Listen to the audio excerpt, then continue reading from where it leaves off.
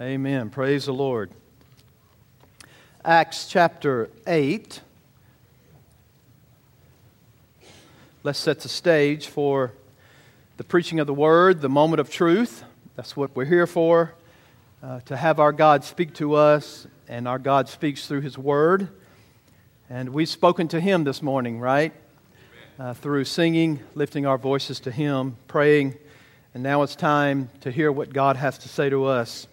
I want to talk to you about God's saving grace and an Ethiopian eunuch.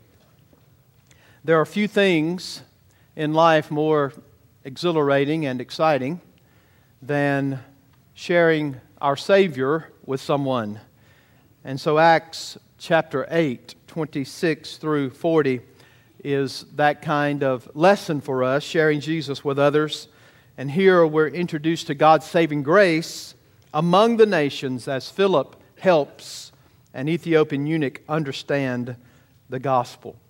We're going to move from where a large multitude come to faith in Jesus Christ at the beginning of Acts, and then the Lord is going to help us place our attention on one lone soul in a deserted place, on a desert road. Isn't it interesting that we move from the masses to individuals? When the outpouring of the Spirit of God saves a massive group of people, that's a big deal. But it's also a big deal when God saves the one soul that's in the remotest part on a desert road.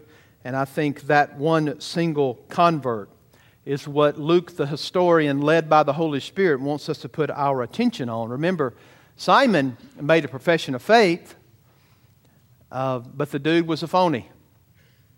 And here there's kind of a contrast. The masses are saved, Simon is a counterfeit, and then we see the real deal with Philip leading the Ethiopian eunuch to Christ.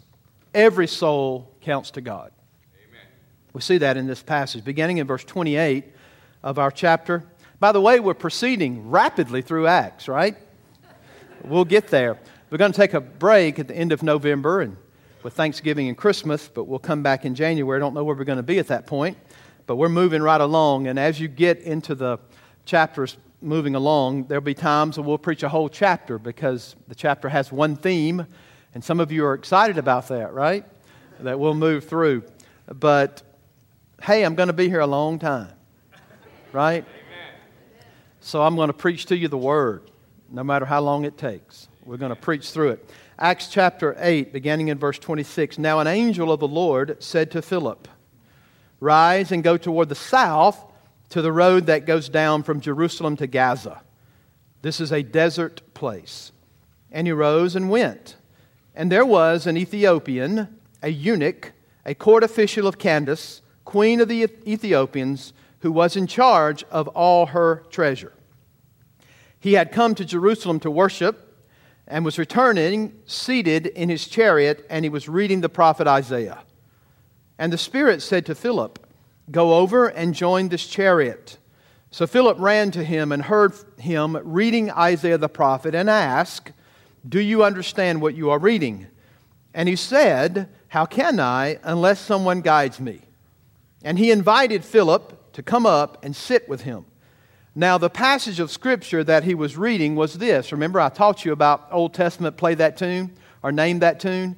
Well, just because you have Isaiah 53, 7b and 8a doesn't mean that it didn't come to the forefront of Philip's mind that he's giving the entire Isaiah 53 servant song. That's what's in Philip's mind as he hears him. Now, the passage is, "Like a sheep, he was led to the slaughter, and like a lamb before its shearer is silent, so he opens not his mouth. In his humiliation justice was denied him. Who can describe his generation? For his life was taken away from the earth." And the eunuch said to Philip, "About whom, I ask, does the prophet say this? About himself or about someone else?" Then Philip opened his mouth, and beginning with this scripture, he told him the good news about Jesus. And as they were going along the road, they came to some water, and the eunuch said, "See, here is water. What prevents me from being baptized?" And he commanded the chariot to stop, and they both went down into the water, Philip and the eunuch, and he baptized him. And when they came up out of the water, the Spirit of the Lord carried Philip away, and the eunuch saw him no more, and went on his way rejoicing. But Philip found himself at Azotus, and as he passed through, he preached the gospel to all the towns until he came to Caesarea Philippi. Now Peter and John make their way back to Jerusalem. That's where the apostles were. But here is Philip listening to the leadership of the Holy Spirit to go down south toward Gaza. Does anybody know anything about Gaza? You probably say, well, I don't. Well, it's one of the 5 ancient cities of the Philistines. What do you know about Israel's dealings with the Philistines? You remember Samson with the jawbone of a donkey? Do you remember how that it was the Philistines that did battle with the Israelites over and over and over again? So even at this point in time, Philistia or Gaza would have been considered enemy territory. And not only did he send him into enemy territory, but he sends him down into he did so by way of a deserted road. We all know from history, even the parable of the Good Samaritan, that a deserted road is not necessarily a good thing, right? We know from that story, so people could easily prey on people traveling. But here's what's so stunning and sudden, is the fact that Philip just obeys. Now, if Philip would have had the preacher coming out of him, he probably would have said something like this. Well, there's a revival in Samaria. People are being saved by the scores. But yet, God, you're going to tell me to go down on a deserted road to enemy hostile territory where there's lizards and spiders and scorpions of things I don't like, right? You're going to send me down this deserted road, and yet the revival is taking place in Samaria. Yes, because God's plans are not always our plans, right? God had a plan for Philip, and so maybe he would ask the question, why in the world would you send me to ancient Philistine country or a city of the Philistines? But as a servant of the Lord, Philip does what he is told. If you fast forward to Acts chapter 21, verse 8, when Paul is speaking about Philip, he calls Philip the evangelist. He's going to live up to his name, isn't he? Well, he's already lived up to it. That's why Paul calls him Philip the evangelist. Now, I believe evangelism can be a gift. There is a gift of evangelism. And I think Philip had it.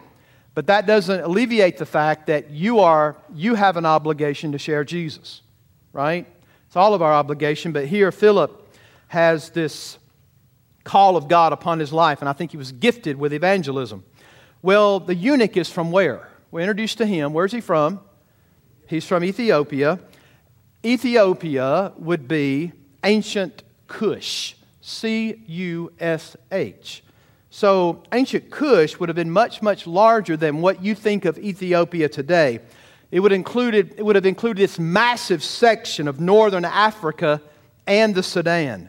So not only do we learn that he's from a huge area, but also that he has a particular position. He is an official under Candace. Candace would have been a dynastic hereditary title for the queen mother of Ethiopia.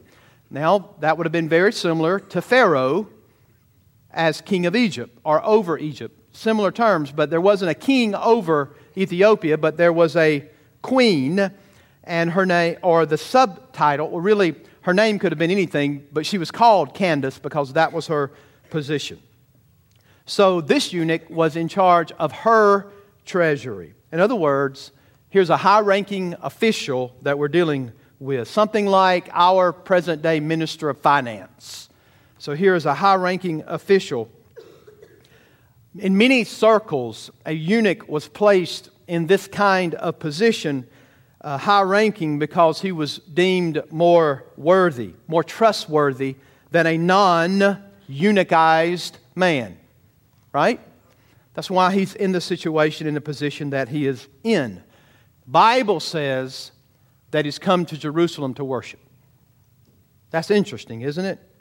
An Ethiopian coming to Mount Zion to worship the Lord.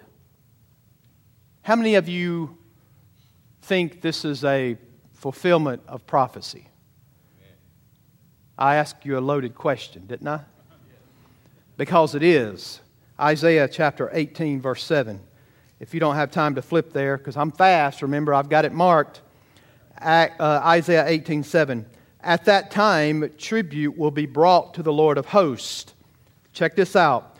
From a people tall and smooth, from a people feared near and far, a nation mighty and conquering, whose land the rivers divide. Ancient Cush. To the Mount Zion, the place of the name of the Lord of hosts. Isaiah says there's going to come a day when people are going to come streaming to Jerusalem to offer homage and worship to the Lord. Remember, Isaiah writes this 750 years before Philip evangelizes this Ethiopian eunuch. And he goes to Jerusalem as a stranger, outside of the lineage and commonwealth of Israel. He's a stranger and an alien to physical Mount Zion, but he's going to leave. And he's not going to be a stranger to spiritual Mount Zion. He's coming up to Jerusalem. He would have twice been excluded from the covenant. He would have been excluded because he's a Gentile. He cannot enter the holy place. He must stay outside in the court of the Gentiles. But he's also a eunuch. Let me remind you about that. Chapter 23 of the book of Deuteronomy, verse 1. No one whose testicles are crushed or whose male organ is cut off shall enter the assembly of the Lord. Can you imagine this man's thought processes as he is going up to Jerusalem to worship the King? He's not a believer, but God is pulling him toward Himself. The grace of God was pursuing this man, and he goes up to Jerusalem, but he's twice excluded from the covenant. He's a Gentile, and he's a eunuch. However, as an Ethiopian eunuch, he was not without hope. The law cut him off twofold. But the gospel of Jesus Christ gave him a twofold hope, right? Psalm 68. If you're tracking with me, you can find the book of Psalms, right, by just splitting your Bible down the middle. For some of you who are struggling with that, Psalm 68, verse 31. The Bible says, "Nobles shall come from Egypt. Cush shall hasten to stretch out her hands to God." Psalm 87, 3 through 4. Even the sparrow finds a home. Let me see where I'm at. No, 87. That's not a good verse for that. Psalm 87, 3 through 4. Glorious things of you are spoken, O city of God. Among those who know me, I mention Rahab and Babylon. Behold, Philistia and Tyre with Cush. And Isaiah, chapter 11.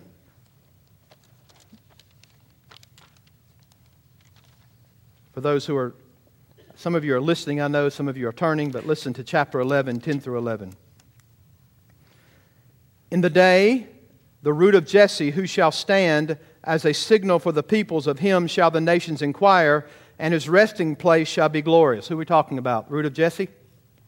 Yeah. In that day, the Lord will extend His hand yet a second time to recover the remnant that remains of His people from Assyria, from Egypt, from Pathros, from Cush, from Elam, from Shinar, from Hamath, and from the coastlands of the sea.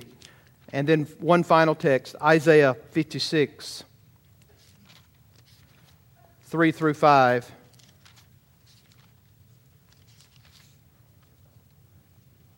Let not the foreigner who has joined himself to the Lord say, the Lord will surely separate me from His people. And let not the eunuch say, behold, I am a dry tree. For thus says the Lord to the eunuchs who keep my Sabbath, who choose the things that please me, and hold fast my covenant, I will give in my house and within my walls a monument and a name better than sons and daughters. I will give them an everlasting name that shall not be cut off. So as the story continues, we see the providential hand of God at work. And you say, why did you give all those Old Testament references? Again, in many cases, you can't translate the new apart from the old. You have to track what the Bible says and let it be its commentary. So this is monumental. Remember Acts 1:8. Remember that text? It chronologically fits and outlines the book of Acts for us. So the gospel is progressing. The universal gospel of Jesus Christ is becoming universal in its application. And so it's moving out of Jerusalem, and it's moved out onto a desert road, and it's in direct fulfillment. This is not willy-nilly. This is not something by happenstance. This is God orchestrating the whole scenario so that this eunuch can come to know Jesus and fulfill prophecy. Amen. So that's what the text is talking about. The eunuch is returning from his trip. He's sitting in his chariot. And boy, here's a preacher's dream. A man sitting there reading the Word and not understanding what's going on. And in ancient times, almost everyone read out loud. Did y'all know that? Even Augustine in the 300s marveled because Ambrose had an ability to read silently. That's interesting, isn't it? But everybody read out loud. He was in a large ox cart that served as a carriage. With his position and prestige and power, it was probably a pretty fancy cart, wouldn't you say? Perhaps he entered Jerusalem according to what we found in the Old Testament. He did. He was seeking the true God. He saw himself excluded, wanted to learn more about the Lord, the God of Jerusalem, the God of Israel. Maybe he chose this deserted road because he wanted uninterrupted time so that he could read. Possibly he went by Lifeway outside of the temple and picked up an Isaiah scroll. You reckon? No, that didn't happen. But he gets the scroll. Perhaps that's part of what he heard read that day. I mean, it's conjecture. But the fact is, he's reading aloud. And the Lord speaks to Philip. Tells him to go up and join the chariot. Now think about this. The chariot's probably proceeding along at a walking pace, and Philip runs up, joins this caravan. What an awesome example of a divine appointment. Isn't it? Amen. God Almighty is orchestrating the entire event. Remember, I've told you over and over again, you're never the first touch of the gospel in someone's life. The Holy Spirit of God always goes before you. The Holy Spirit of God is always at work. And God is orchestrating. And Philip approaches the cart. He's reading aloud Isaiah 53. Again, it's a divine appointment. What do you understand what you are reading aloud? And check out the answer he gives. How can I know this? Unless someone tells me. Do you think the Lord's at work in his life? Amen. Do you think God's at work through his Word? His hunger for God is so deep. And it's manifested in this passage with deep humility. Remember, you think he recognized that Philip was not an Ethiopian? I bet he did. I bet he recognized that he wasn't smooth and real dark skinned. He was a Jew, right? Philip was, and so he welcomes him up onto his chariot. The section that he's reading again is a section of Isaiah 53, which is the suffering servant. It begins in Isaiah 52:13, proceeds all the way through chapter 53, and that's what he's reading. When you read it in the Greek, here, when you read it in English, the New Testament's written in Greek, right? But what you're reading is a direct translation from the Septuagint, which is a Greek translation of the Old Testament. You would see it in LXX. That reminds you that that's from the Septuagint. That's interesting because, again, it's written in Greek. Koine Greek is the language of the day, and that's what it is translated into. But it's shorthand of a larger context. And again, where's the theme of this? A sacrifice has been made. A lamb has been slain. If you get time, we're not going to go over to Isaiah 53, but substitutionary death is in view here. A ransom has been paid. A death has taken place, and that's what he's focusing upon. It's the submission of the Son of God to death. In all likelihood, again, this Ethiopian eunuch could have been reading through the entire servant passage, but when he, isn't that awesome? But when Philip approaches him, he's reading this part of it. Sacrifice of Christ. Submission unto death. And then in verse 34, he asks this great exegetical question. And the eunuch said to Philip, about whom I ask you, does the prophet say this about himself or someone else? Boy, that's great for Bible interpretation, isn't it? It's an exegetical question. You should always ask those kinds of questions when you're reading the Word. Who is this about? Is it about Isaiah himself, or is it about Christ? And again, basic Bible interpretation question, is this Isaiah's own affliction? On the basis of the question, don't you love this? The evangelist opened his mouth, and the strength of the language is upon the act of him opening his mouth, that there's something profound and great and life-changing that's going to come out of his mouth. Now, I know you don't see that when you're just bumping through it, but that's what the strength of the language is. Something's about to come out of his mouth that's life-transforming. And as important as it is to live a life reflective of the gospel, you haven't witnessed until you open your mouth. Amen. Now, in our day, we want to be real quiet about that. We just go about our daily business and we're like, well, I'm going to let my light so shine, but they're going to have to see it without me opening my mouth. Right? And I'm sure that your uprightness and your integrity can serve and does serve as a mantle of credibility.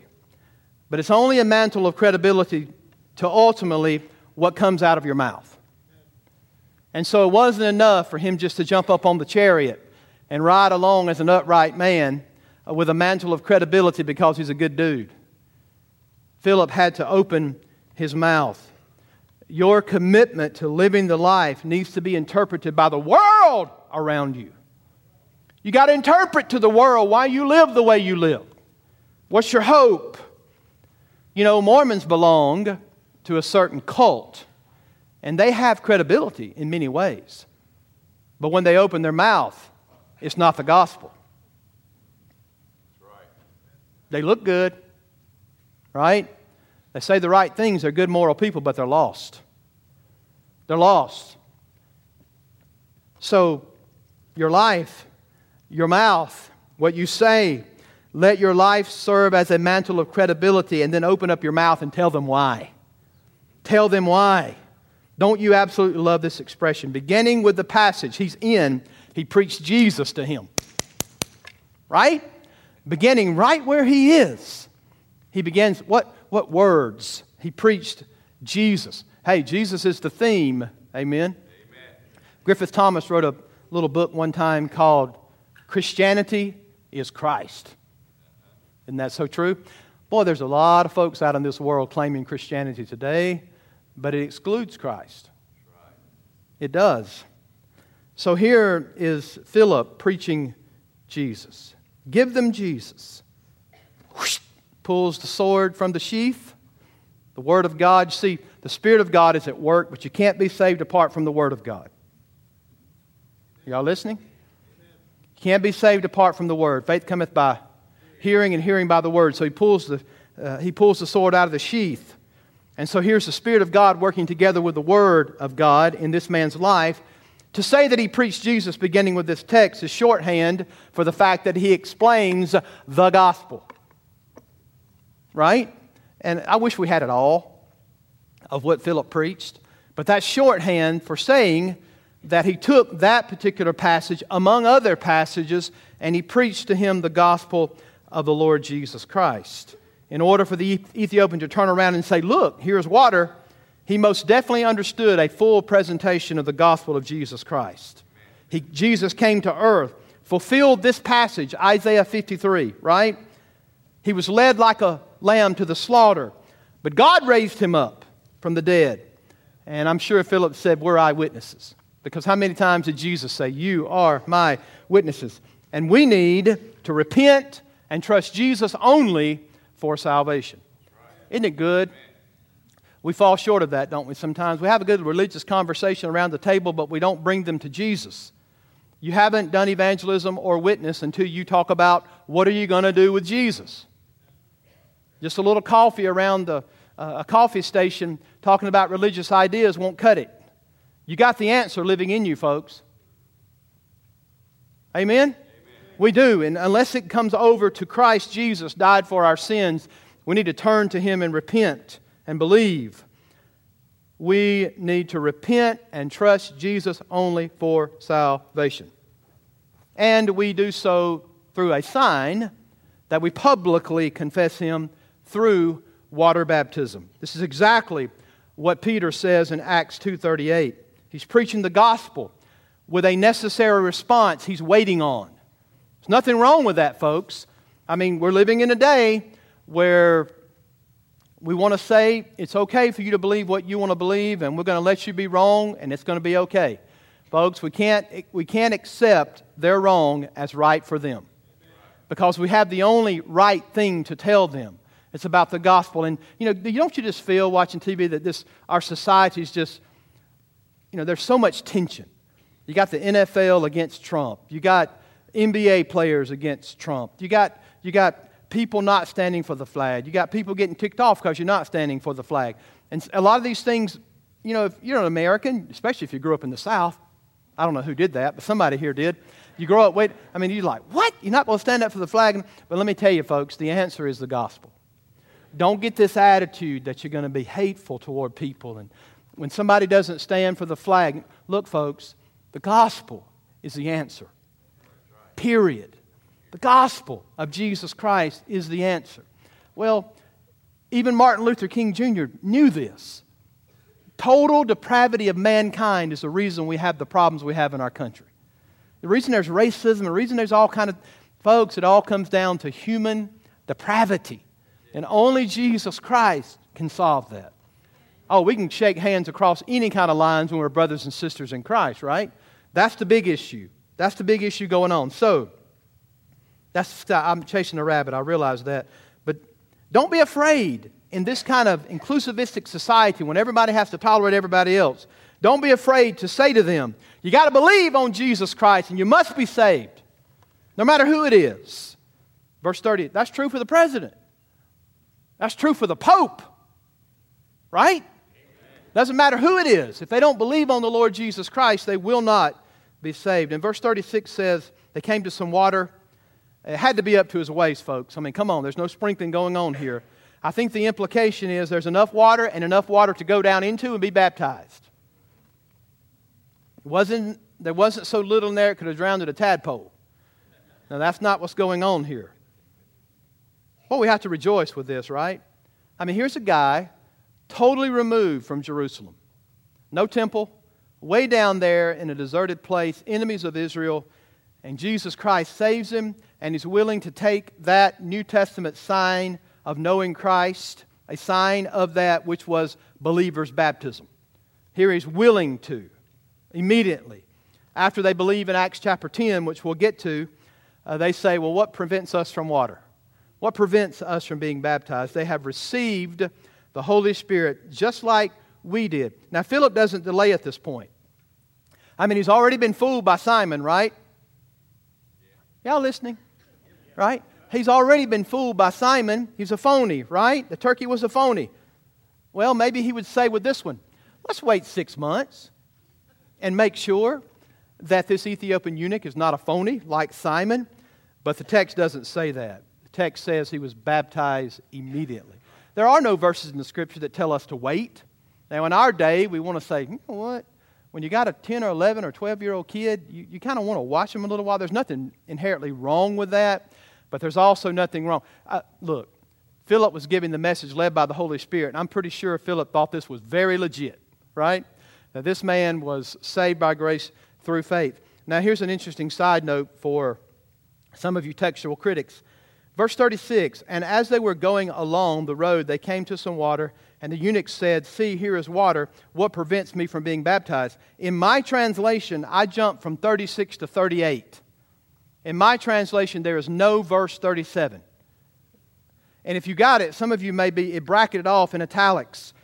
Well, in the New King James Version and the King James Version, the verse is there. Verse 37 is supplied, and it says this, then Philip said, if you believe with all your heart, you may. So, what does that mean, Pastor? Well, it means that in the oldest manuscripts we have, verse 37 is not in there. And the natural response to that is, When scribes were going through the text and manuscript and bringing it over to what you have here, the church had it so embedded in their hearts and minds that you believed on Christ first with all your heart, and then you followed in believer's baptism. So the scribe has a little bit of early church bias as he's writing. This is not wrong, it's dead on. But the reason it's in there for so long is because the early church, as far back as 60, 50, well, probably 45 AD, they were believing that you trusted Jesus only for salvation. And then you followed in believer's baptism. Hey, that's a good point, isn't it? There was a reason for my madness, okay? The verse is reflective of the church's belief about salvation. It's the conviction of the church, early church, that the confession of faith must precede baptism. So Philip baptized him. The word baptizo is a transliteration. It is the word dunk or immerse into water. And this man, who was an outcast, twice excluded, becomes a member of full-fledged Israel of God, which is not by your nationality or your ethnicity, but it's because of Jesus' blood and righteousness that you become a member of the true Israel of God. So it is reaching out to those who were cut off. Have you ever read Ephesians 2? That's me and you. We were cut off from the life of God. By faith in Jesus Christ alone, the half-breed Samaritans were brought in, and then a full-fledged, in their mind, pagan Ethiopian eunuch has come to know Jesus. Then the Bible says that Philip is snatched away. This does not necessitate a Star Trek narrative. Right? Does the Holy Spirit beam up Philip and dissolve his molecular structure, and he goes off somewhere? Is this a supersonic ride with supersonic velocity? Well, we never need to read out a miracle from the Scripture when it's there, and neither do you need to read in one there. It could have easily been that Philip went on his way, and the Ethiopian eunuch did not see him anymore. But immediately, God sends Philip to his next assignment, and the eunuch is not bothered at all by this, is he? The text indicates that he's rejoicing in the salvation that he has in Jesus Christ. Remember, the kingdom of God is not eating and drinking, but righteousness and peace and joy in the Holy Spirit of God. He was living in a dynamic relationship.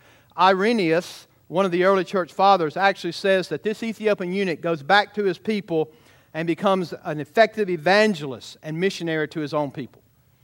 Wow, I don't know if that's true, but that's history, extra biblical history given to us by an early church father. But Philip continues to do what God calls him to do. Remember where this started? Acts chapter 6, Philip is a deacon. But he's an evangelist for Christ, winning people to Jesus. Now, real quickly, application. You ready for it?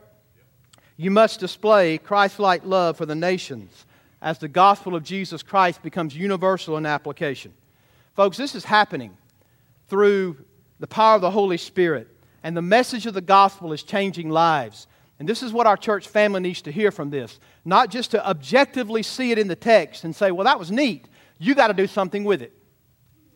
Good preaching says what is in the text. And then it says, so what? You've seen the what. Now what's the so what? Well, the so what is you got to display Christ-like love for the nations as the gospel of Jesus Christ is becoming universal. Chapter 8 begins with mass evangelism, and it ends with one-on-one evangelism. That's important, folks. It's mass evangelism that leads to not only the harvest of many souls coming to the Lord, but at this particular juncture in Acts 8, it's one soul coming to the Lord one at a time, which you always come that way, but it's interesting that the text of Scripture does it. Now, in case you missed this guy was an African. Right? In the first 5 centuries of Christian church history, Northern Africa was robust and zealous for Christianity. Sounds like our country early on. We need to pray that Northern Africa, Sudan, will be robust for the gospel again. Right? The eunuch was not saved in Jerusalem. He was not saved in a temple. He was saved out in the middle of nowhere. We worship Him, folks, in spirit and in truth. The gospel can reach anyone, anywhere, anytime, wherever they are. Wherever God is, that's where the temple is, and there you will have true worshipers. And when someone comes to Christ, they're going to come to Christ with a soul winner that's been sensitive to the touch of Jesus in someone else's life. So we are to display Christ-centered love for others. Why? Because God's going to use a soul winner. It's going to be a preacher preaching the gospel, or it's going to be somebody preaching the word of truth. And think about it. How did you come to Christ? Boy, I'm sure we could have pop-up testimonies all over this. If we were going to do Mike Morning at FBCO, there'd be all kind of testimonies about the fact that a soul winner came to you, led by God, because of the Holy Spirit working in you, and shared the gospel with you. Philip's heart is wide open to all kinds of people. And we need to be that way. Amen? No matter what the color, the race, or the nationality, doesn't matter. We need to be sensitive to that. In Acts 6, we see Philip caring for widows. That's how we started. Waiting on tables, taking care of widows. In chapter 8, we see his Christ-like love displayed in action as he goes to those half-breed Samaritans that Jews thought were impure heretics, and he's taking the gospel there. And now he brings it to an Ethiopian eunuch. What makes a good missionary, folks? Loving people and going beyond any kind of barriers. Loving people and going beyond any kind of barriers. How can we grow to love others? You got to remember what your condition was before you were saved. You were absolutely unlovable, and not a single one of us in this building deserved Jesus' salvation. Just because you were in good shape, living in Ozark, Missouri, doesn't make you a candidate for the gospel. What does is the fact that you're lost. That makes you a candidate for the gospel. The fact of the matter is that Jesus loved you when you were unlovable. You didn't deserve the salvation that you have. If you stop and contemplate how good God has been to you in reaching out with His grace when He didn't have to, then you'll be a person that reaches out to others. We are called to love the least, the last, and the lost, and you're even called to love your enemies. That's what the Bible says. Ponder the cross for a little while, and I think you'll respond with Christ-like love for others. And finally, need to be sensitive to the Spirit of God and ready to speak for Jesus. Display Christ-centered love for the nations. That's just becoming universal. Again, I've reminded you folks, God's going to do this whether you help Him or not. He's going to do this. But isn't it great when there's a soul winner that's committed to Jesus, that will listen to Him, be led by His Spirit, and hit these divine appointments? You know, it's through obedience that you see the track that God is putting you on to put you in these situations to open your mouth and speak the gospel. Not only do you have to display this, but you need that sensitivity to the Spirit of God and be willing to speak for Jesus. The Spirit of God is arranging divine appointments every single day in your life. The fact is, we would like to have them written in pencil. And we'd also like to have the right to erase them if we don't like it. Right? But God is leading you.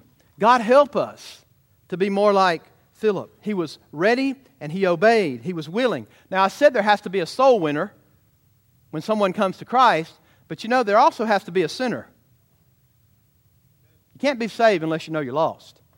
And here's this guy. He's got prestige, he's got power, he's got position, but he's a sinner like everybody else. For all have sinned and fall short of the glory of God. He needed a Savior. Why? Because he needed his sins forgiven. So when a soul comes to Christ, there'll be a soul winner and a sinner, but there'll also be the Spirit of God active in regeneration. The Spirit of God woos the heart, brings them to God, regenerates the spirit, works inside of them. And we need to be considerate to the promptings of the Holy Spirit to obey the direction He's leading us to and what we see going on in someone else's life. There'll not only be a soul winner and a sinner and the Spirit of God, but there'll be the Scriptures.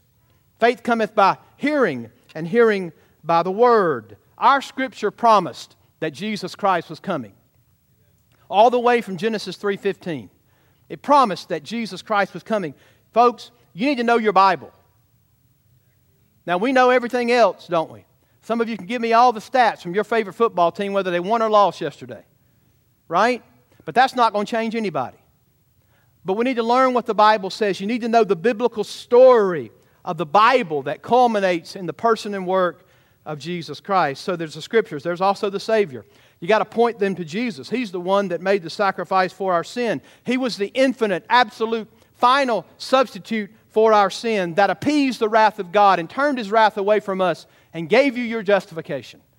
That's Jesus Christ and Him alone. Then there must be submission, right? The sinner's got to bow the knee. The sinner's got to bow the heart. We need to ask for the response. Repent, turn to Christ, and be saved. Follow Him and be baptized. And the eunuch did this. You need to be prepared spiritually, theologically, to allow God to work in your heart and do what God would have you to do.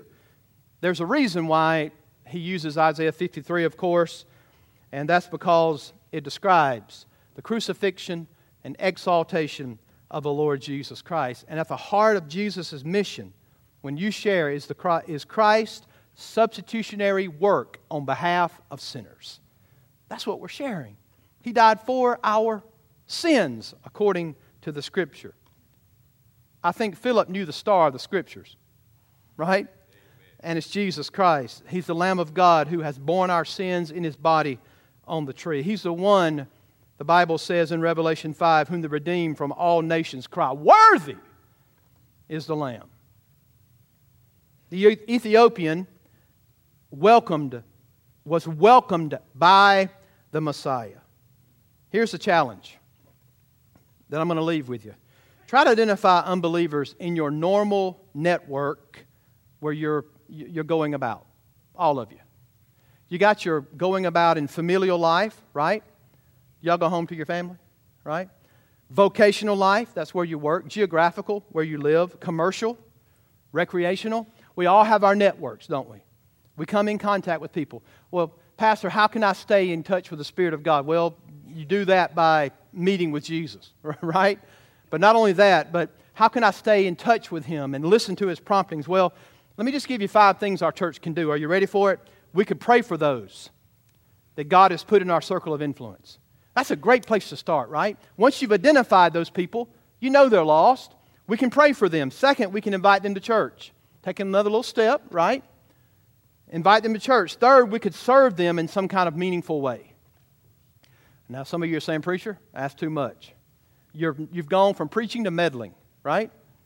Well, fourthly, we could give them God-centered literature. Just give it to them. And then fifth, if you're really bold, we could speak the gospel to them. I've given you at least 5 things you can do for the lost people around you. Don't you want them to have the joy in God that you have in Him? Right? Here's 5 things that we can do. And this is what we're wanting to be. We want to be evangelistically intentional. Intentionality when it comes to evangelism. It won't happen by osmosis. We've got to be intentional. God help us at FBCO to be fully surrendered to Christ, to be relationally invested in people, and then to be missionally focused. If we're that kind of church, folks, Satan's not going to like it. We're going to be a church that threatens the enemy. When we're fully surrendered to Christ, relationally invested, and missionally focused, watch out, Ozark, Missouri. Watch out, Missouri. Watch out, ends of the earth. Right? It appears to me that you are in the shoes of one or two of the characters in this narrative. You're either one that's giving out the gospel, or you're here today and you're in need of the gospel. You only got 2. Saved and lost.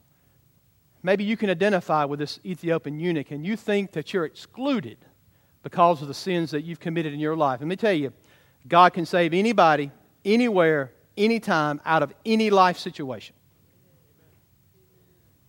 I can tell you this, you're in worse shape than you really think you are. Before a holy and righteous God, you're in worse shape. But here's the great news about that. The Lord Jesus is in the business of saving sinners. The worst, the vilest of sinner, He will save. Would you come to Jesus today? Father, thank you for your word. And God, I just praise you for our church family and attentiveness and listening. God, help us to be fully surrendered as your people. Relationally invested in the lives of people. God, missionally focused. That's my prayer looking at this text today. God, help us. We can't be Philip. We can't be Peter or Paul. But we can be who you made us to be. Saved us for a purpose. Not only to be united with you, to have our sins forgiven, but to serve on this earth in the way you've called us to serve. To take Christ to the nations. And God, help us. Start where we are. To open our mouths. And let that be a model of the mantle of credibility that we have why we believe what we believe, and who it is that made a difference in our lives. Lord, help us. And for lost people today, Lord, under the sound of my voice, if you can save an Ethiopian eunuch, you can save them. Lord, you can save anyone. And Lord, I pray that they would repent and turn to you and trust your work on Calvary for them. Substitutionary atonement, dying in our stead and on our behalf, so that we might be saved. Taking our place, the death that we deserve, you took. Bearing our penalty and our punishment. You bore our sins in your body on the tree. Lord, thank you for that. May they turn and trust you. In Jesus' name we pray. Amen.